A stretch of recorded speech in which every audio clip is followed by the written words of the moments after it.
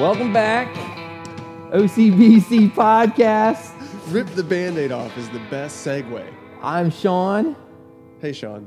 Who are you? Introduce yourself. Phil. This is the first time our 13th listener is listening now. Oh, gosh. I usually do the intro. I usually say, hi, it's Phil. I'm here with Pastor Sean Davis. I thought you were going to, All right, let's start over. give Can we me... start over? No, we're in. We Go, are in. start over. I'm Let's Phil. start over. This is Sean. We're here today. The Salty Podcast. Thank you guys for listening. So funny, man. That your wife is actually the one who talked about our first episode of this season of us arguing, and so we cannot start this way, Sean. We're not arguing. I don't feel like we argued. No, we didn't. I feel like that was a good discussion that should happen, right? Yeah, absolutely. So I actually was very encouraged by that at the end. So if you felt like we were arguing, know this: Phil and I still are friends. Yeah. Yeah, I don't know what an argument for us would look like. Like a real one. Yeah. Like, that was we're not talking about a this. healthy discussion, debate, and by the end I understood Phil's point of view. If you don't know, go back and listen to a couple weeks ago. But I just didn't hear Phil and didn't understand his point of view until the end of the discussion. So you had to stay with it. I told my wife, stay with it. It's okay. This week we're on the same page. We're still kind of following along the 4-chair discipling by Dan Spader. Spader? I don't know. And we're still just kind of outlining the early parts of this book. Chapter 3 and 4 is kind of what we're following this time, loosely following. Now, Sean, this book is the 4-chair, and our church uses the 4 surfboards, which is a much better analogy. And I agree. And I don't think that you described why on the podcast, did you? I think you did that one before, because the way you worded it showed why surfboards were better than chairs, I thought. So the reason, well, first of all, surfboards is one of the sports of our city. Surfing, fishing. We're very recreational water. Yeah, it's very on brand for OCBC. Yeah. And so when I read this book and started I was looking at what is our discipleship process. I read the purpose-driven. Didn't like I liked what he taught, and I felt like it was biblical, Rick Warren in that book, but at the same time, I just didn't feel like it fit the vibe of our church. And here's a baseball. They have a baseball diamond that you go around. Oh, good. First base, second base, third base, and it's very similar to the 4 surfboards. Okay. But it's or 4 chairs. And so as I'm reading this book, I'm actually also learning how to surf with a friend of mine here. Salty is his real name. No, it's his name, but it's not. Yes, it is. It's his name. And Salty invited me to surf with him, and I was learning how to surf, and I felt like it was just a better analogy. Because with chairs, you sit in a chair and you kind of stays there. And I feel like, okay, he's showing a process, but with surfing, you start with a longboard, a very long board, and the goal is to get to a shorter, more condensed, because in the bigger waves, it's easier to cut, Longboards are easier to catch waves, and where you're stand learning. Up on. Yeah, and I'm never going to move past a longboard for me. Not with that attitude. I thought you were going to teach me how to surf. We never got out this summer. You had a kid and decided that you can't have a life. It's going to be next summer, but still. Yeah. It's not good when your instructor's like, I'm not getting off this for surfing. The thing with surfing for me is just getting out in the water and just being in God's creation. And when you get on a wave, you almost let the wave carry you once you learn to catch. The hardest part of surfing is getting pushed into a wave. And when you learn how to do that yourself by paddling into it, then all of a sudden the wave just takes you, and you go you have to. You don't decide which way you go in the wave. Like if we say go down the line. Yeah. And here's the funny thing about me with surfing, Phil. I can only go right. I can't go left down a line. And really? So yes, my brain will not let me go left. So if the wave is naturally curving that way, you've lost. Yeah. In fact, one of the best days this summer of surfing, the waves were very clean, and there's probably about 70, 80 surfers on every block. Whoa. And I went out that morning to surf because I was like, this is a really good way. But all the waves were pushing you left. So I tried. I said, I'm going to go left because that's where the wave, because you got to go where the wave, you don't decide. And that's what I like about this analogy. You can't tell God what you're going to do, you know? Right. So you don't tell the wave. So I tried to go left, I fell and wiped out. Jumped back on my board, and I'm paddling back out, and I get in the way of another guy who's trying to catch it. And that's like a cardinal sin of surfing. You don't do that, because the guy literally had to like pull up because I'm behind him, and I'm like trying to get, and I'm like, sorry, my bad. And he's like, this stupid kook. Oh no, that's not what I needed. I needed to know that surfing didn't have stress, anxiety part of it. That's not going to be fun. Yeah, that's not the part of surfing you want to be in. But that's what I like about this analogy with 4 surfboards is you're just, you do your part and God does the rest. Mm-hmm. And it's not really on us as much as it is on God. I mean, there's definitely parts on us that, you know, and just like discipleship, we have to take some steps of, you know, reading our Bible and growing, going to church. Right. Believing in Jesus, that's our choice. But a lot of it does fall back on God and how we work through that with Him and how He leads us, right? Right. So that's what we're talking about this week, is kind of looking at the method of each of these. What are each of these surfboards? What do they represent? And I do think it starts with the mission. It does, yeah.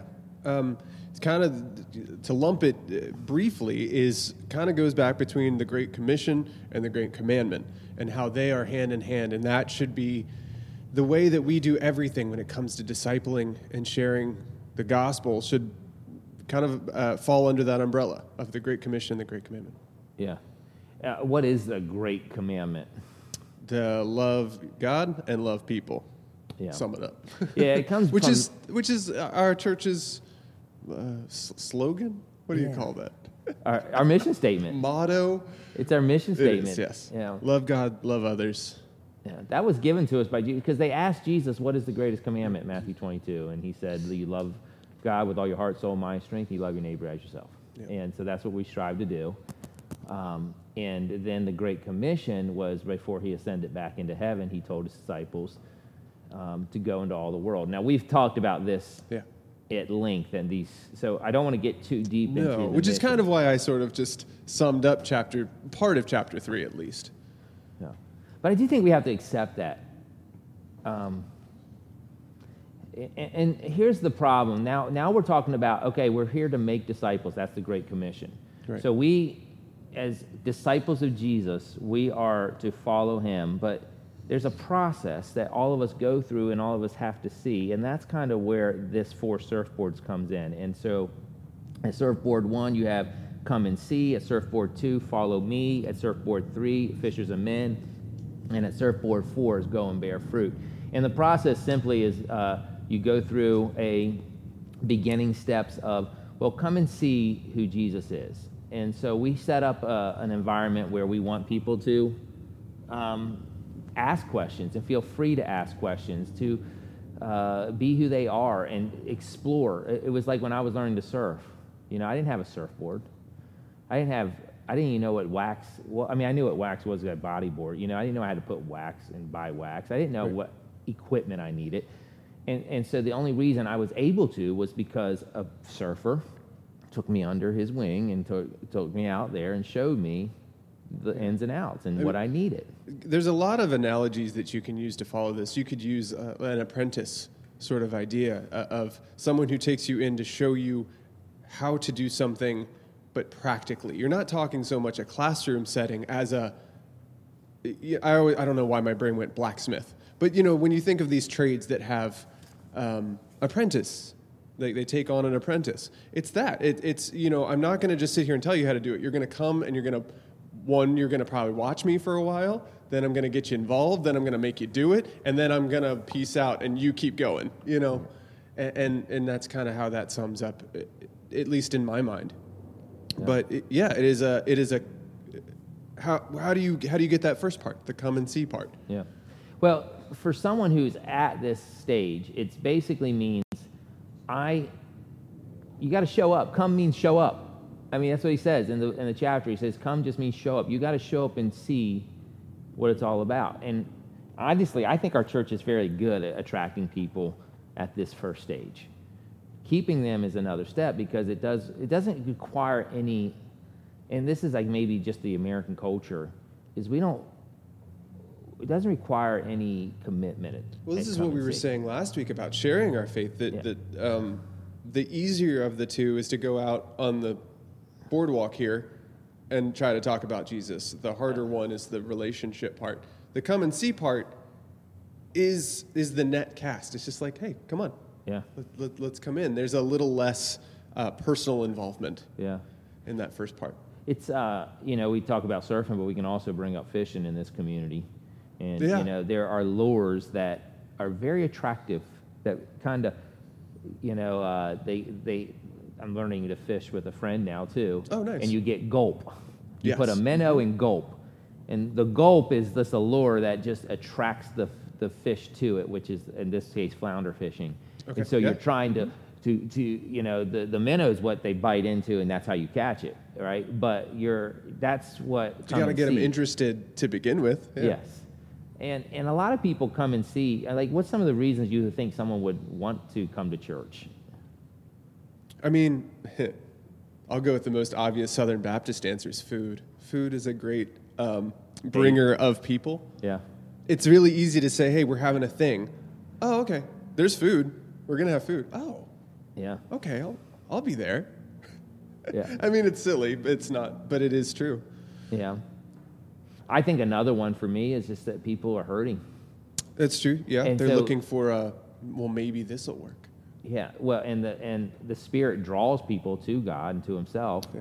So He is working in hearts. And so, like, for us here at OCBC, we're not great. I do think we're good at it, but we're not great. But I do think we have a couple ministries like our Elevate Soccer program. Mm-hmm. So when there are people who aren't sure about Christianity, but they have a tough thing in their life, I have been called several times to be a part of this family's tragedy because they had no other place to turn, and they this death in the family, or someone's gotten sick and they don't know what to do, they don't know how to answer, and they are looking for, so what do they do?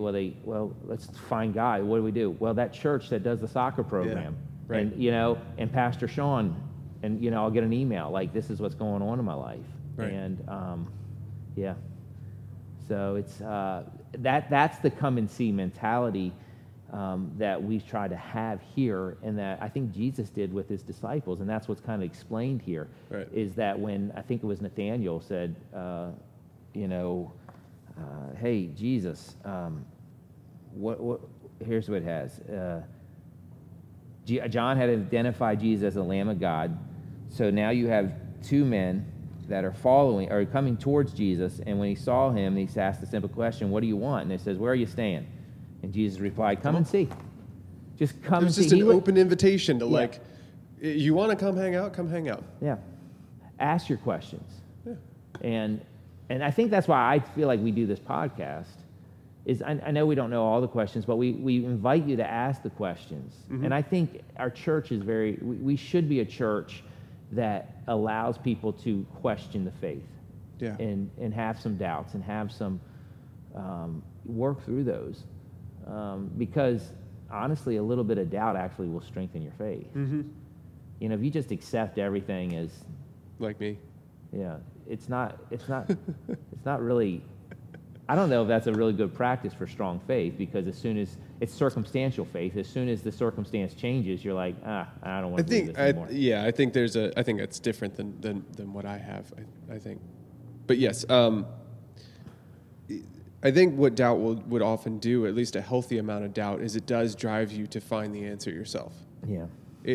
People who often are skeptical of things, when they have found the answer, you know that answer is probably concrete in their mind, because there was something that they were driving toward. They needed this answer. When they finally get it, I feel like it's earned. It's well earned.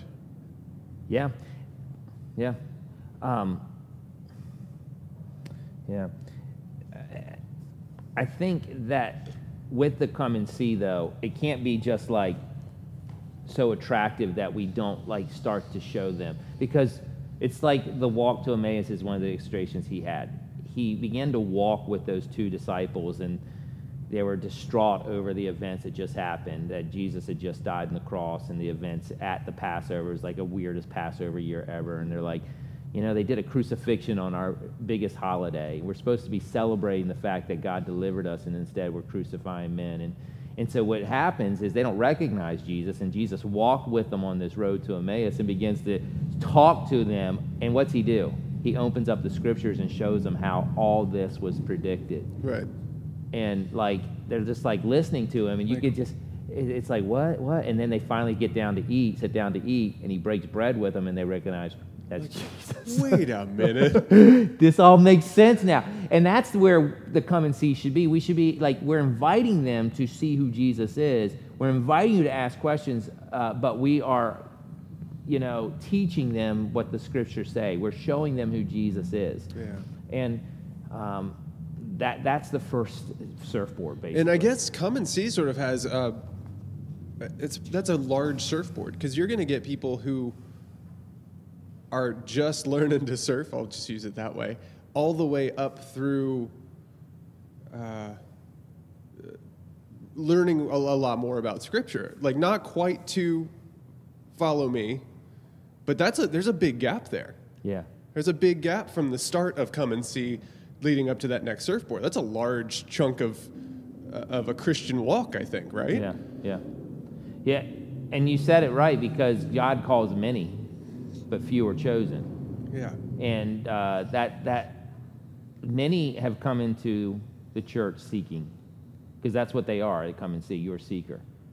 But few stick it out. It's the parable of the sower and the seed, where some seed falls on rocky ground and it starts to spring up, but then it doesn't have any root and falls off.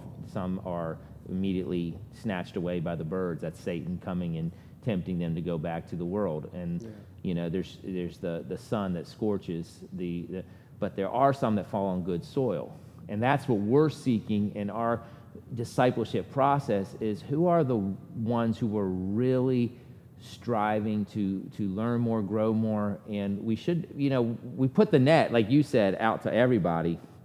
We pull them all in, and just like fishing, sometimes you got to throw some back in because they're not ready or mature enough to have, and or DNR is going to get you. Nope, you're not ready yet. Not you. How many times I've caught crabs and I'm like, nope, not this crab.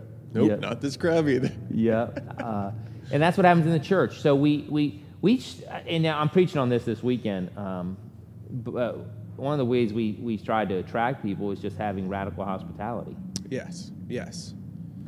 And that's what I mean about that food. That chunk of come and see is so big. It goes all the way from, I want you to just come and meet these people, and by the end, it's, I'm hoping that you've seen who Jesus is and are and want more. That's a big chunk. That is not to be taken for granted.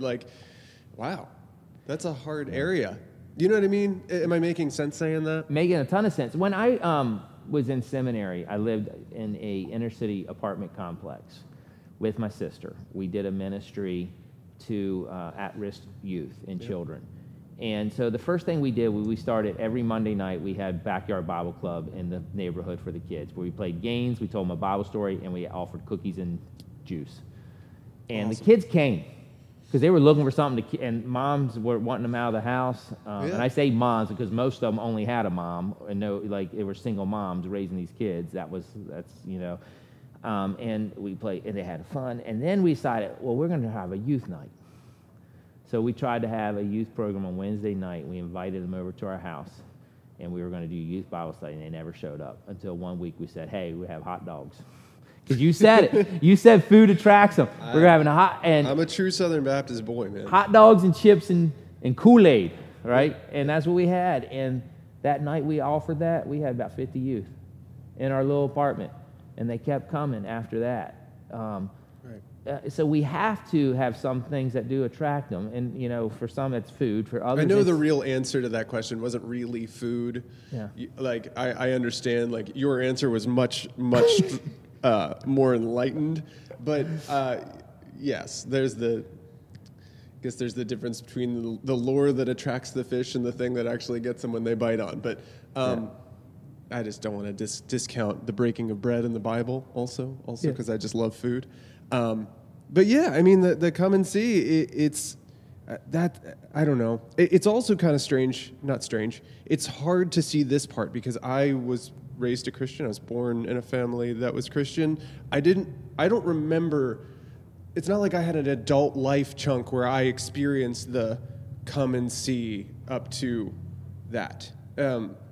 It's just sort of, I was raised in a Christian family. I saw who Christ was young. I accepted Christ then. So I don't know. That come and see especially when we're talking about getting people to come to our church that aren't obviously little children.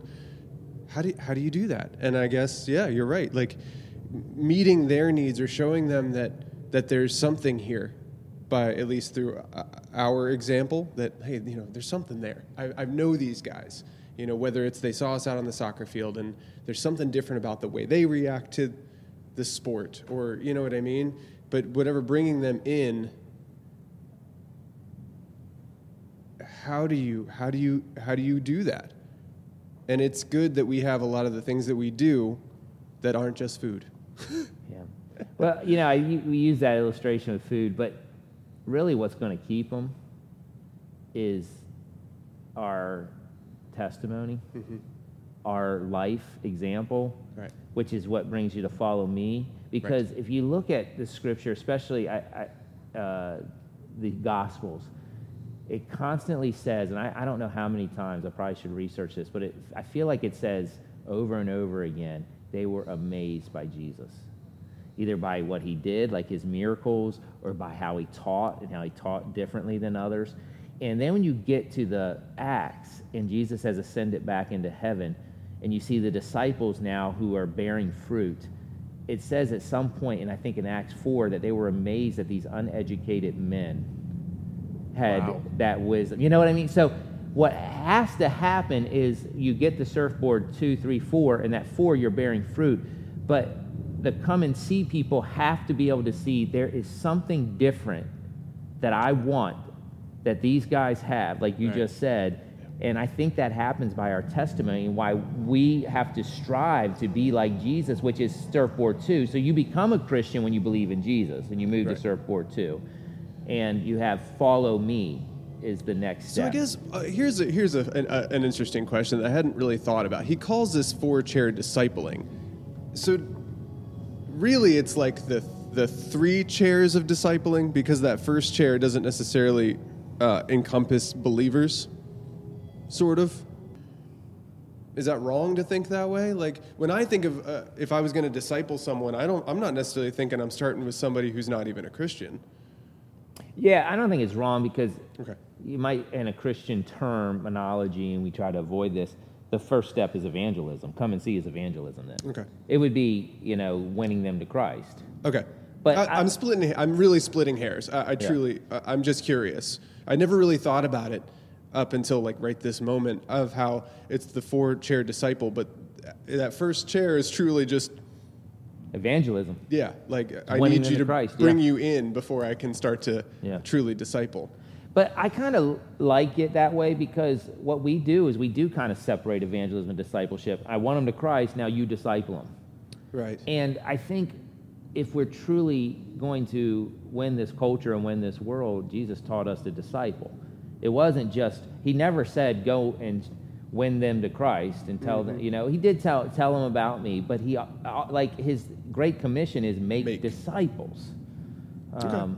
And we are to be in this process. And so let's split hairs again, if that's how you say it.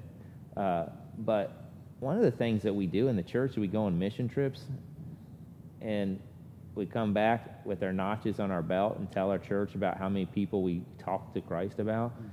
But that's not the point of who we are. We are to go and win them, but also disciple them in Christ, showing them. That's why when we do mission trips here, I really look at supporting different ministries already in that city. A long-term investment into the... and not to discount a mission trip. No, they're important. But evangelist is one of the spiritual gifts. But, I mean, there's a lot of local... There's a lot of local you can do where you can have a long-term impact because you don't have to travel thousands of miles. Yeah. So, Well, it's in Romans. I think we did the spiritual gifts. It's one of the It is. What's it called? The ministries of the church is evangelism. And some people are very good at evangelism and very poor at discipleship. Right. There are some great preachers that are amazing at winning people to Christ, and there are others that are great at discipling and teaching the word and applying the word. And so God has gifted us each different. But as a church, Yes. our goal is to make disciples. And I do think follow me is a very intentional path of discipleship. And that's where we're moving on next. Yes. Before I interrupted you, Yeah. second surfboard. Well, discipleship to me in the follow me stage is, and this is where I fail, I'll just be honest, it's you have to invest a lot of time in someone. You know what I mean? Like it's not, and Jesus only had like 12 and 4 that he really discipled, if you think about it. Right. He evangelized and called many to come and see, but the 12 were the ones that he called them to follow me, and he took them on this journey and said, do as I do, watch what I do. Now speak to follow me for us, because we aren't Jesus. I'm not going to be like Jesus and have somebody come move into my house and follow me around everywhere, because that's not what this is saying to do. What does it look like? What does a current day follow me? Well, at this point in my life, and it might change tomorrow because... Sure. But I think based on what this chapter even talks about, it's investing and spending time with people, intentionally sharing with them the word, intentionally showing them how to live, intentionally working through things, and being there with them in it. One of the things, and I preached about this week, and someone actually told me that they were very confused by what I taught them. Well, here's a good chance to clarify if they weren't the only one with the question. Yeah, I mean, the goal of our small group Bible studies is that it would develop relationships that someone who's more mature in their faith would take someone who's not maybe a brand new Christian or seeking God and bring them along with them, as Jesus did. And that was his goal with his disciples when he said, follow me. His goal was, watch what I do. And then they would try to do something Jesus did, and Jesus would be like, oh, how long am I going to have to be with you? You know, like you of little faith. Exasperated Jesus is my favorite Jesus. But that is what Jesus showed us and modeled for us. So we are not Jesus, but like we talked about 2 weeks ago, that's not an excuse we should be using. No, I think what I meant was, should anyone read this and hear the come and see, follow me, surely it doesn't mean to literally follow me. I sort of just wanted it to be said out loud what follow me meant, not in a literal. Yeah. Well, here's what he says. I like what he says. He says, Jesus spent time with the disciples. If the disciples were going to imitate him, he had to give them time to get to know him. And Jesus knew that life change comes through relationships. Now, you said it, so I'm going to go there. We aren't Jesus. So 3 people I'm discipling right now in my life are 3 little redhead girls that live with me. And since I'm not Jesus, they have seen me at times, and I've embarrassed them, not on purpose, but by some poor choices I've made and decisions I've made that don't look like Jesus. Right. And so I think one of the things that I've had to do to help them understand is learn to say, hey, your daddy is not Jesus. You follow Jesus. He's your first example. Imitate me as I try to imitate Unlike Christ. Jesus, daddy makes mistakes. Yes, and this is not the proper way, but that's really hard. Yeah. That's super hard, but that takes some humility on our part to say that, to be able to tell people, if you're going to follow me as I try to follow Jesus, because that's what Paul said, imitate me as I imitate Jesus. Right. Know this, I'm not Jesus. Right. I'm not going to be the sinless person. And this is sort of what we see, too, with certain pastors and leaders in churches, at least in the States, where they don't always say, I'm not Jesus, you don't have to follow me like that. Yeah. And I think that's what happens a lot when someone in the spotlight sort of, they make a mistake, or the mistake comes to light, and people get really disappointed, and you're like, sure, it's not great, but they're also human. You put them on the pedestal. And they also didn't remind you to take them off that pedestal. Yeah. And I said something to that effect this weekend with my sermon, but when that happens, if our first response is to like throw them under the bus, instead of, I feel like our first response should be, I better guard myself. Yeah. Because we are human. Our goal, as I said, be like Christ, show them who Christ is, teach them who Christ is. And the way we do that is relationships. Mm-hmm. And we talked about that quite a bit last episode, relationships. Yeah. But I want to say one more thing about that. Of course. Then we move on to Fishers of Men. I do think being intentional, we need to be intentional who we are discipling. And have I used this with you? I know I've said it hundreds of times, but there are 3 relationships that we should be having in our life. The Barnabas, the people who are encouraging us. We also should have a Paul we look up to, who's mentoring us, but then pouring back into them someone else, a Timothy. So you need a Timothy, a Paul, and a Barnabas in your life, an encourager, a mentor, and a protege. And I think that's the right model for us going forward. Right. And, for me, I'll just be honest. If I'm going to ask you this, think about that, and I'll tell you mine. But which one of those are you struggling to find? Because for me, sometimes it's hard for me to get a Paul. Because as a pastor, I'm not going to just open up to anybody in my church. I'm struggling with this. I feel like I have to put myself. I have to look for somebody who's going to he's going to hold me accountable. Right. He's going to show me. What about you? Is there one of those that? Probably the protege. Probably. I think it's easy to find someone you look up to. Yeah. At least for me. I'm not a pastor. It's easy to find people who are encouraging, because honestly, especially in our church, there's quite a few. Yeah. Even my wife is a really great encourager. Yeah. But I think it's a whole nother step to find someone, because it is more intentional. That's on you at that point. Yeah. The protege is the one that takes the most intent. Yeah. And if you're not actively pushing that direction, you're not looking for someone, or you're not being, even if you know of the person, you still have to go out of your way. And I think that's the one I probably lack the most. Yeah. Yeah. At Follow Me, you have brand new Christians who really need somebody to show. Like, there are Christians that are coming into our church who don't know, they're still cursing. Right. They don't know that that's not appropriate. And then you have someone who tells them, oh, that's not appropriate. That's not probably the right thing. You need someone who's going to love them and show. Right. Even how to dress. When you read Timothy, Paul's instructing Timothy, tell the young ladies to dress modestly, tell the men to, put boundaries in their life. You're still kind of have one foot in the world, one foot in Christ, and what our goal is to get you in Christ, not in the world.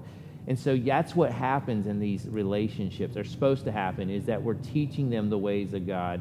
And that's what he tells us, make disciples of all nations, baptizing in the Father, Son, and the Holy Spirit. And then he says, teaching them to observe all that I commanded you. Right. It's not necessarily, we're saved by the grace, not the law, but the law was there to help us in this life to have better life. And you've got yourself in a problem. That's probably why you came to Christ. Here's the right way to live. It's true. Here's how you budget your money. Here's how you love your family. Here's how you make best use of your time. By centering Christ in your life, yes. A lot of those things, most of those things, fall in line. Make Christ the center of your money. You figure out real fast. Put Christ the center of your family. You'll see how that changes things. But I understand that. To sort of bring them along. And by action, by this, look how I'm doing it. This is first by how I'm doing it, and then by speaking. Yeah, absolutely. Yeah. The third one, and we're almost done, is the Fishers of Men, and that's where you are pulling back into. You're sharing your faith, but you're also teaching them to observe all that command. It is you are taking more of a Paul role. So at Surfboard 2, you're more of the Timothy, right, looking up to Paul. At Surfboard 3, you're the Paul pouring back into a Timothy. And so there's quite a lot of time passage there too between follow me and fishers of men. So you kind of said something about you weren't sure a couple weeks ago his examples. All right, this is one of those. I'm not sure his example was accurate, but he did research. And here's what he said. He says this. He says that it was 1.5 years when the disciples were called to be fishers of men. Yes, I read that. And I'm not sure I can find that in Scripture, but it does make sense. I'm not saying he's wrong. I'm just not positive it's right. I never looked myself, Yes. so I read it too. I didn't make it gospel in my mind, but I kept it in there, just like I'll have to look that up someday. Yeah. To see if you can find that. Well, his point was, he says, after John the Baptist was beheaded, he says some of John the Baptist's disciples came over to Jesus, and that's when he pulled his 12 in, and he said this. And he did at one point have 72 that he sent out in pairs. But he pulled those 12 in, and he said, now it's time to be fishers of men. And now you're going out, and he put them out in twos, and he said, go and do these things. And if you remember, he at one point in Luke 17, he goes up and he has a transfiguration with Peter, James, John, and Andrew. And he comes down off the mountain. As soon as this amazing thing happens, there's the 8 other disciples trying to cast out demons, and they can't do it. And so Jesus, like, it's like, they're like, what did we do wrong? You know, like, we did it. We said the same thing you said, you know, like, what's going on? And, you know, Jesus had to like, that's exasperated Jesus. Yeah, just the fingers on the eyebrows of like, oh, okay. All right. Yeah. But there is a stage where we are to kind of be more of a teacher, less of a student. And we're both. Yes, and you never cease being both. Yeah, you never cease being honestly, even outside of Christianity, it's always good to never think that you're done learning. Let's just state that. But in Christianity, it's also the same too. You're never at a point where you're not teachable. Yep. And you are never too big to not impart some wisdom. Yep.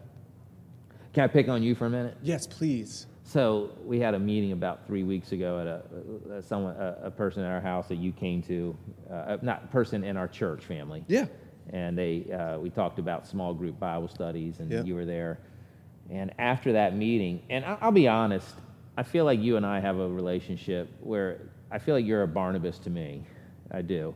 But sometimes I do feel like God has called me to be kind of a Paul to you. And I don't mean to be like... No, I agree. I wouldn't disagree with that at all, because I would often come to you for guidance or wisdom if I felt that I needed it. You would pop into my head immediately as the closest friend that I have, that I could say, like, dude, come on, what am I doing here? What am I doing wrong? Yeah, I just don't want to be like Paul and be like, this is my child. Okay, yeah.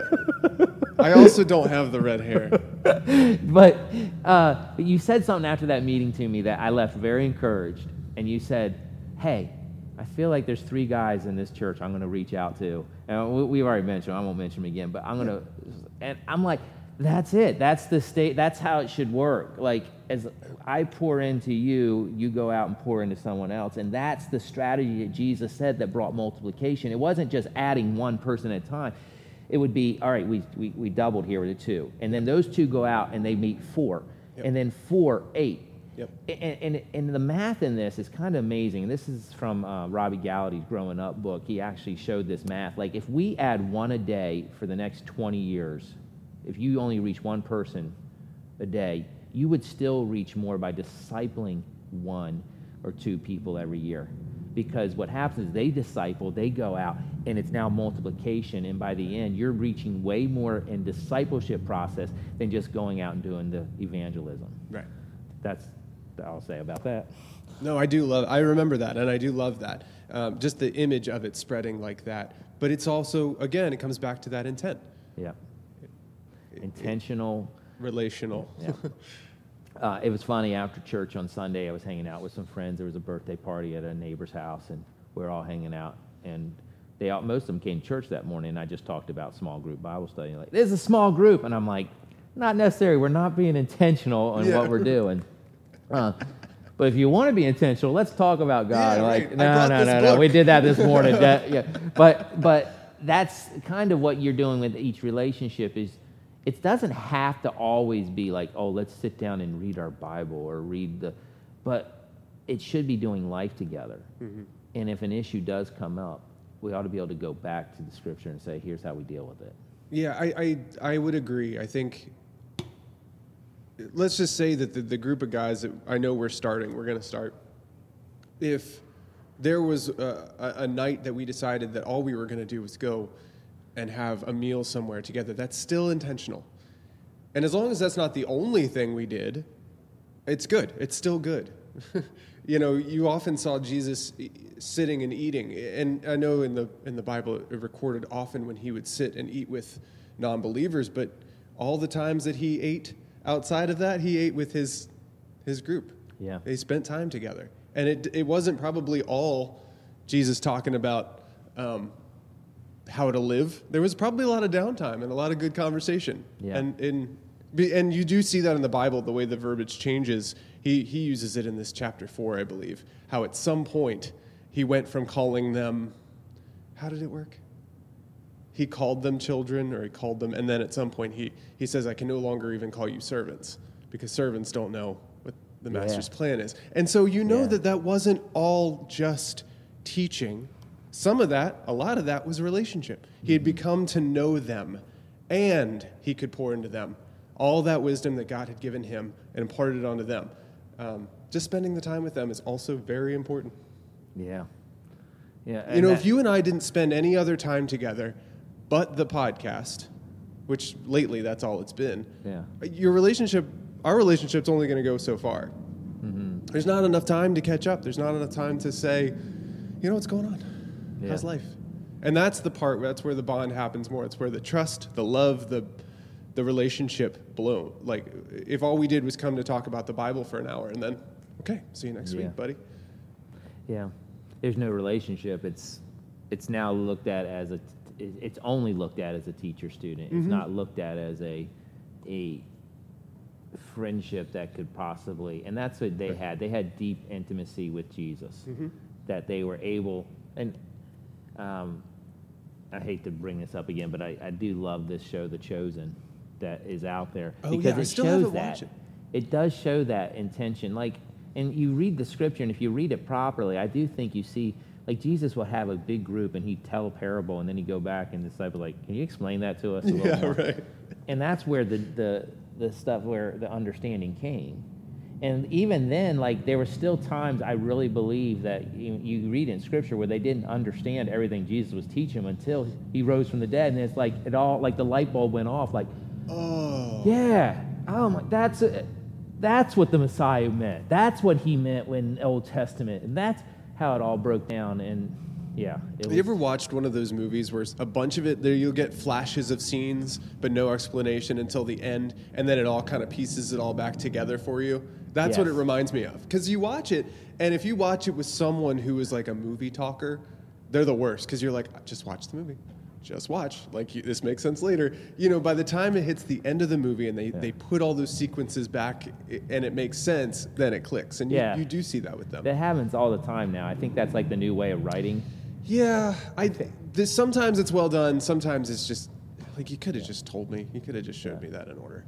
Yeah. I don't know. And, we just finished one, and I'm want to go back and watch it again now, because now that I know that's what it was all about. Because it's just it does feel, those are my favorite type, trying to figure it out the whole time, and then you're oh, duh. Yeah, right. Yeah, all it took was just this one thing it clicks. Yeah. Yeah. Oh, yeah. That's who the murderer was. It was the janitor the whole time, who didn't even get introduced until the 4th episode. Yeah, that's the worst. Never mind. All right. And then it gets to Surfboard 4, which is you bear much fruit. And that's the idea where you aren't as dependent on others, and you are, able to discipline yourself enough to make those calls and everything. So. And the second that you hit that 4th surfboard, you're working on other people's surfboards. Yeah. You're working on somebody else's, bringing them up from that bottom surfboard up to that 4th surfboard too. I think for me, Surfboard 4 is you are clear what your spiritual gift is. You are in the right ministry. You know this is your ministry. I mean, it doesn't mean God can't call you somewhere else. because Sure. you are humble enough to admit that things can change. Denying yourself daily.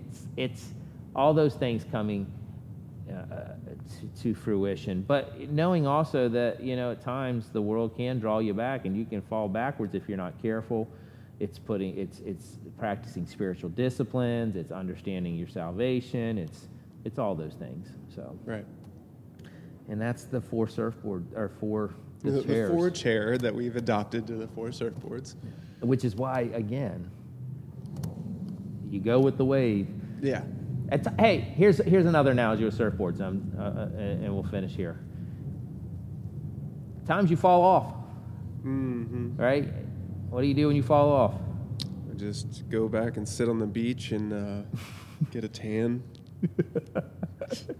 That's not the answer you want. You can tell I didn't play sports. You get back on, Sean. Yes, you get back on. You surf again, and you keep going. And it's because there's another wave. There's another chance. Yeah.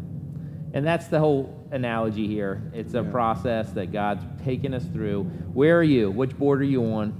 Right. Pray about it. Look for that Timothy in your life. If you're at Surfboard 3, if you're at Surfboard 2, find that Paul. Yep. If you're at Surfboard 1, come. The way to move on is believe in Jesus, be saved. Right. And find encouragement knowing that relationships and I'll say like intentional groups are going to help you. If you really are in that first area, that first surfboard, make friends. Seek out people who are like you, or at least that welcome you. Yeah. This church is full of people. I don't know half of them. Yeah. We'll be your Barnabas here. Yeah. We'll try to encourage you here through the podcast. That But is you need a probably our Timothy. best role. Yeah. As the podcast format. It's, we'd still love to hear from you. We still love comments. I love on Sunday morning when so many of you will talk about the latest episode or you want to bring something up. I love it. It's so... It still catches me off guard because there's still that part of me that's like, wow, people still listen. Wow, people listen to this. 12. But I do love it, and I do hope you feel encouraged. I hope you learned something. And Sean, next time, what are we talking about? We're just going to keep going with this. We're going to talk about how we can build relationships, and maybe even dealing with some of the come and see questions that may come a bunch as you are trying to help people find Jesus and seek Jesus. Yeah. Obviously, we did at the beginning, taking your faith to work and some of that stuff. But just in this century or this generation, what is the approach for each of these and getting them through? That's what we're talking about. Good? Awesome. Yeah, I love it. All right. I'm excited about it. This has gotten better past the first chapter. All right, question for you. Okay, what you got? Question for you. It is the fall. Last time you said... It is not fall. Okay, it is still summer. It's still summer. All right, but for the season yes, the kids are back to of school. course. And you said fall is your favorite season. Why is fall your Summer's favorite my season? favorite, but Okay. as a parent, especially of littles, I have learned to love fall way more than I used to. I used to really despise fall. But I work, a full-time job, so that doesn't mean anything to me. Kids, when it's that hot, especially with as young as mine are, you can't do anything. When it's 98 degrees, where am I going to take my 2.5-year-old and my 6-month-old? To the shade. Yeah, right. Like To the pool. The pool, that's it. Like, because the even the beach ocean. is not fun because getting back out. It's hot. It's not fun. Get the wagon. Yeah, I mean, we did that last time. So the fall, I actually really am learning to love because it's just nicer. There's never if Grace says, "Hey, I want to go to the park," I'm like, "Yeah, let's go." I don't have to look and be like, "Well, I don't know." It's like almost 100. Yeah. It's more fun. Food, I love fall food. We were just talking about this last night, Brenna and I. I miss chili. I miss crock pot meals and stuff that I don't cook during the summer because I can't imagine eating a bowl of chili in the middle of July. I like Halloween. It's fun. Late Night, Nightmare Before Christmas is such a good movie, and I only watch it right around then. And Grant's birthday and Grace's birthday, and I guess Grant's is technically winter, but still, it'll be fun. And I'm looking forward to. I'll sum it up with this: is that I love the summer because I love when people are here and it's lively and it's big. But by the end of summer, I'm ready for it to be quiet. Go home. And then ask me again at the end of winter, and I would tell you the same. Like, I can't wait for people to be back. Yeah. Because I like the flow. I like sometimes it's really busy and alive here, and sometimes it's very peaceful and quiet. So I think I'm sort of just about on the edge of ready for, to not have to take my hoodie off when I leave the house, leave it on. So I think that's it. What about you? Now, summer, I'm guessing is your favorite. I don't know. Like, I enjoy each favorite? season, like you said, the anticipation, and I'm learning to live in that moment, instead of, because as the kids are growing, you're wondering, like, oh no, you got this, you can start to think about, oh, you've got 5 years left before they go off to college. Oh, yeah. I only have this many summers with them. Yes, and I don't want to be there. I just want to live in the moment. There are certain things about the summer I truly enjoy. Mm-hmm. I like being with the kids because they are, but I started thinking they're going to start working soon because that's our society. But never mind. How old is your oldest? 13. I got my first job at 14, so she's like, she's not necessarily going to start that young. I don't want her to work. I honestly don't, because here's why. This is my idea. Like, if she wants us, I want her maybe 16, but you're going to work the rest of your life. Be a kid. I know. Seriously, I don't know, be a child and enjoy your childhood as long as you can, because you never stop working. Yeah, exactly. But that's my thought. I enjoy everything you said about fall. I agree. Halloween's a fun holiday. It's a nice. I enjoy getting the hoodies out. I enjoy wearing the hoodies. I enjoy the brisk weather.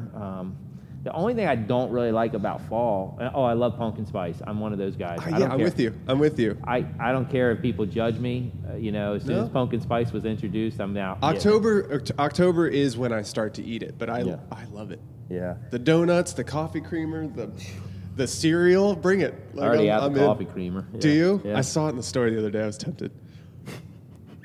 But no, I think the only thing I really don't like about fall is winter's coming, and I love Christmas.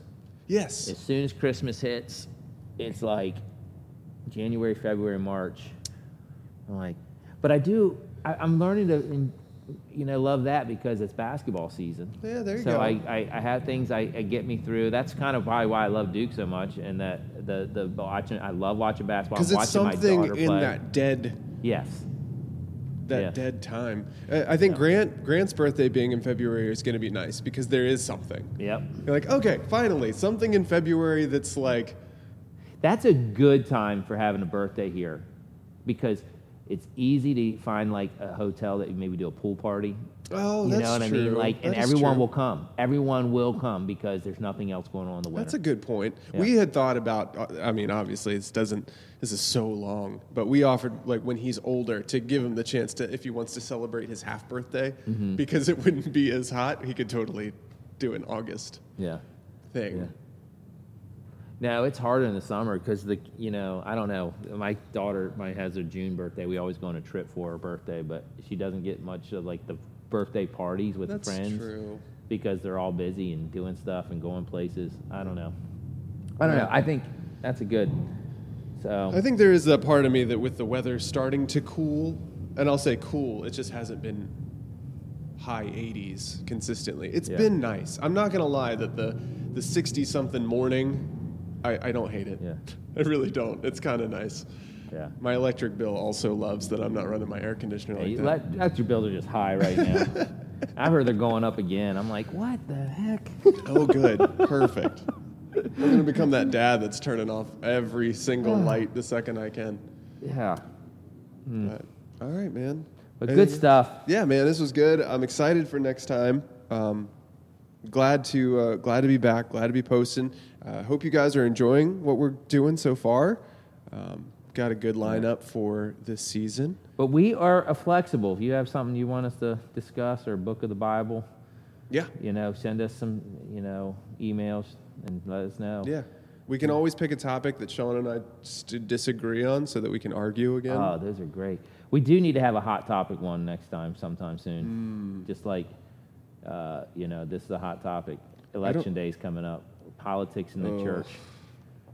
Maybe we should do something like that. As long as we don't have to specifically talk about politics, I'm down. How do you? One. How do we respond to the political environment? That might be a good one next time. Yeah, that would be good. Yeah. Probably need someone smarter than me talking to you, though. Yeah, me too. That's the problem. Like, if you know anything about politics, and yeah, we do need some more guests. So if you'd like to be on the podcast, maybe we should. We'll figure that one out. We're going to come back with that one. Yeah.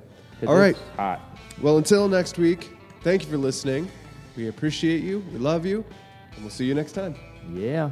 Thank you, guys.